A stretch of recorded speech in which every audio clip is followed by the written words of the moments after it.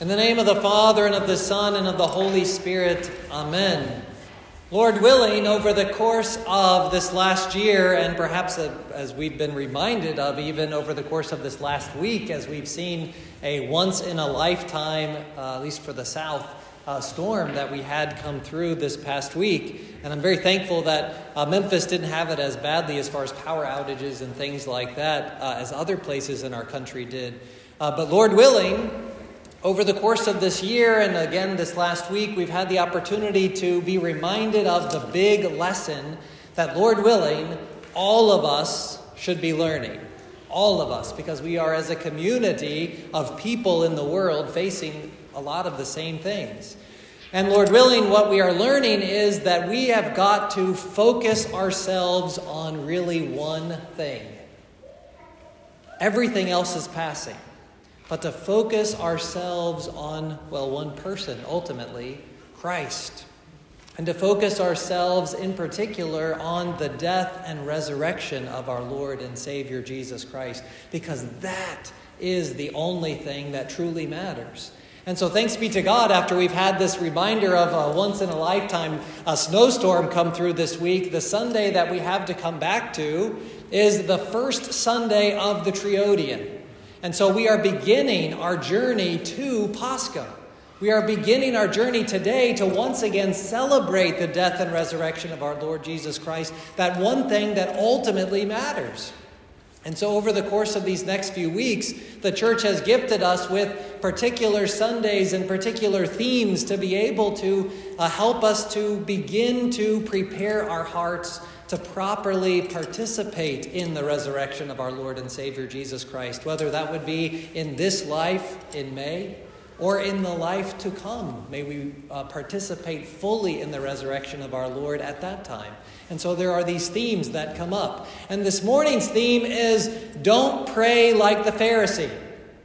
And because we have this theme of don't pray like the Pharisee, and in Lent we get this boot camp of how do we actually pray and how do we prepare ourselves to pray and to participate in the resurrection. The one big prayer, one of the big prayers that we get during Great Lent, of course, is the prayer of St. Ephrem the Syrian, which is, of course, those 3 very short sentences punctuated by prostrations that we have as the example of how to properly pray. And so, for the next couple of weeks, I thought that I would actually do something a little bit different, and perhaps this is what a priest thinks about while he's staying inside from the snow and corralling a toddler. He thinks about sermons for the next couple of weeks. But I thought I would take, for each week of this Triodian period, a section of that prayer, the prayer of St. Ephrem, and attach it to the gospel readings that we have, that we've been given.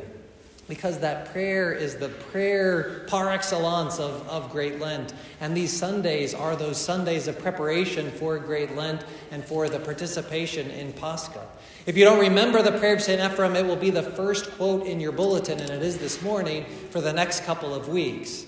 And of course, that beautiful prayer is a great one to start off with if the theme for today is don't pray like the Pharisee. Because the first words of that prayer, O Lord and Master of my life. O Lord and Master of my life. Now, when we say those words, and Lord willing, when we say them and mean them, we are putting ourselves into a proper place of how we are to relate with God. If He is our Lord and He is our Master, then we are the servants, which is how we address ourselves as we come up for communion, the servant of God, and we say our name to partake of the Eucharist, the body and blood of our Lord. The Pharisee, it says in the gospel reading, this morning, he prayed with himself.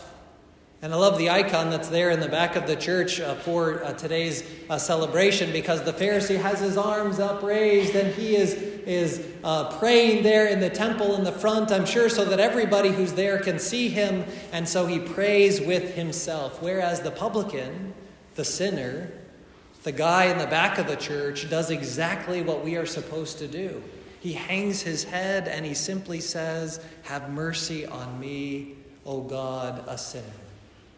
And so he is our first example of how we are to pray, and especially how we are to pray this prayer of St. Ephrem, O Lord and Master of my life. Don't pray like the Pharisee. pray like the publican with humility. O Lord and Master of my life, take from me. Take from me. That phrase, take from me, helps us to understand a couple of things. First of all, that there is something that is wrong with us. Now, don't pray like the Pharisee, because the Pharisee didn't think there was anything wrong with him at all. In fact, he thought that he was doing everything perfectly fine and everything perfectly right. He fasted twice a week, gave his tithes. He wasn't like those other people that he talked about and mentioned there in the gospel reading. And so he didn't have any understanding of the Lord needing to take anything from him. Whereas the publican knew, first and foremost, he was a sinner. And he says it there in that gospel. He says, have mercy on me, a sinner.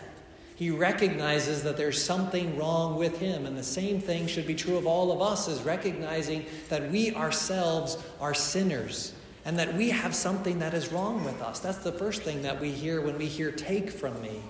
The second thing that we should hear when we hear take from me is that we can't do it by ourselves. Don't pray like the Pharisee, because he truly thought he could come to God and know God all by himself, but he couldn't. And that's why the publican standing there in the back came to God so humbly, because he knew that the only way he was going to be able to rid himself of the sinful temptations and the problems that he had was to himself work with God. And so here we have, just at the very beginning of this beautiful prayer, an understanding of our need to work with God. We turn to him in repentance, and then he turns to us and helps us to weed out the sin that is in our life. We admit that there's something there that we need to take out, and he helps us to see it, and then he helps us to do it. O Lord and Master of my life, take from me the spirit of sloth, meddling, lust of power, and idle talk. It's not a very long list of sins, only 4. My list of sins goes way longer than that. But perhaps the reason that St. Ephrem chose those 4 sins to be able to name particularly in the prayer is because almost everything else that we do likely falls into symptoms of those big 4 sins. Sloth, meddling, lust of power, and idle talk. And you know what? In just a couple of verses in the gospel, that Pharisee revealed himself to be guilty of every single one of them. So don't pray like the Pharisee and be slothful. Now, he wasn't himself lazy, perhaps by the standards of the world, but he was spiritually slothful because he was unwilling to look at his sins. He was unwilling to look in himself. He was unwilling to actually do the hard work of the spiritual life, which is to actually come to grips with the fact that we have something wrong with us and that we need God to be able to take it and uproot it out of our lives.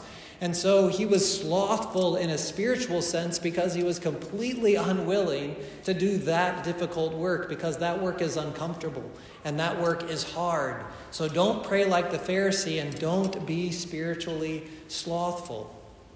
Meddling.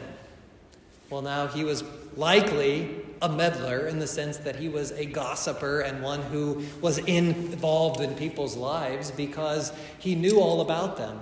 He knew the tax collector, the publican who was standing there in the back, because he mentioned him in his prayer. I'm glad I'm not like extortioners and adulterers and, oh yeah, even that guy who's back there. I know what he did.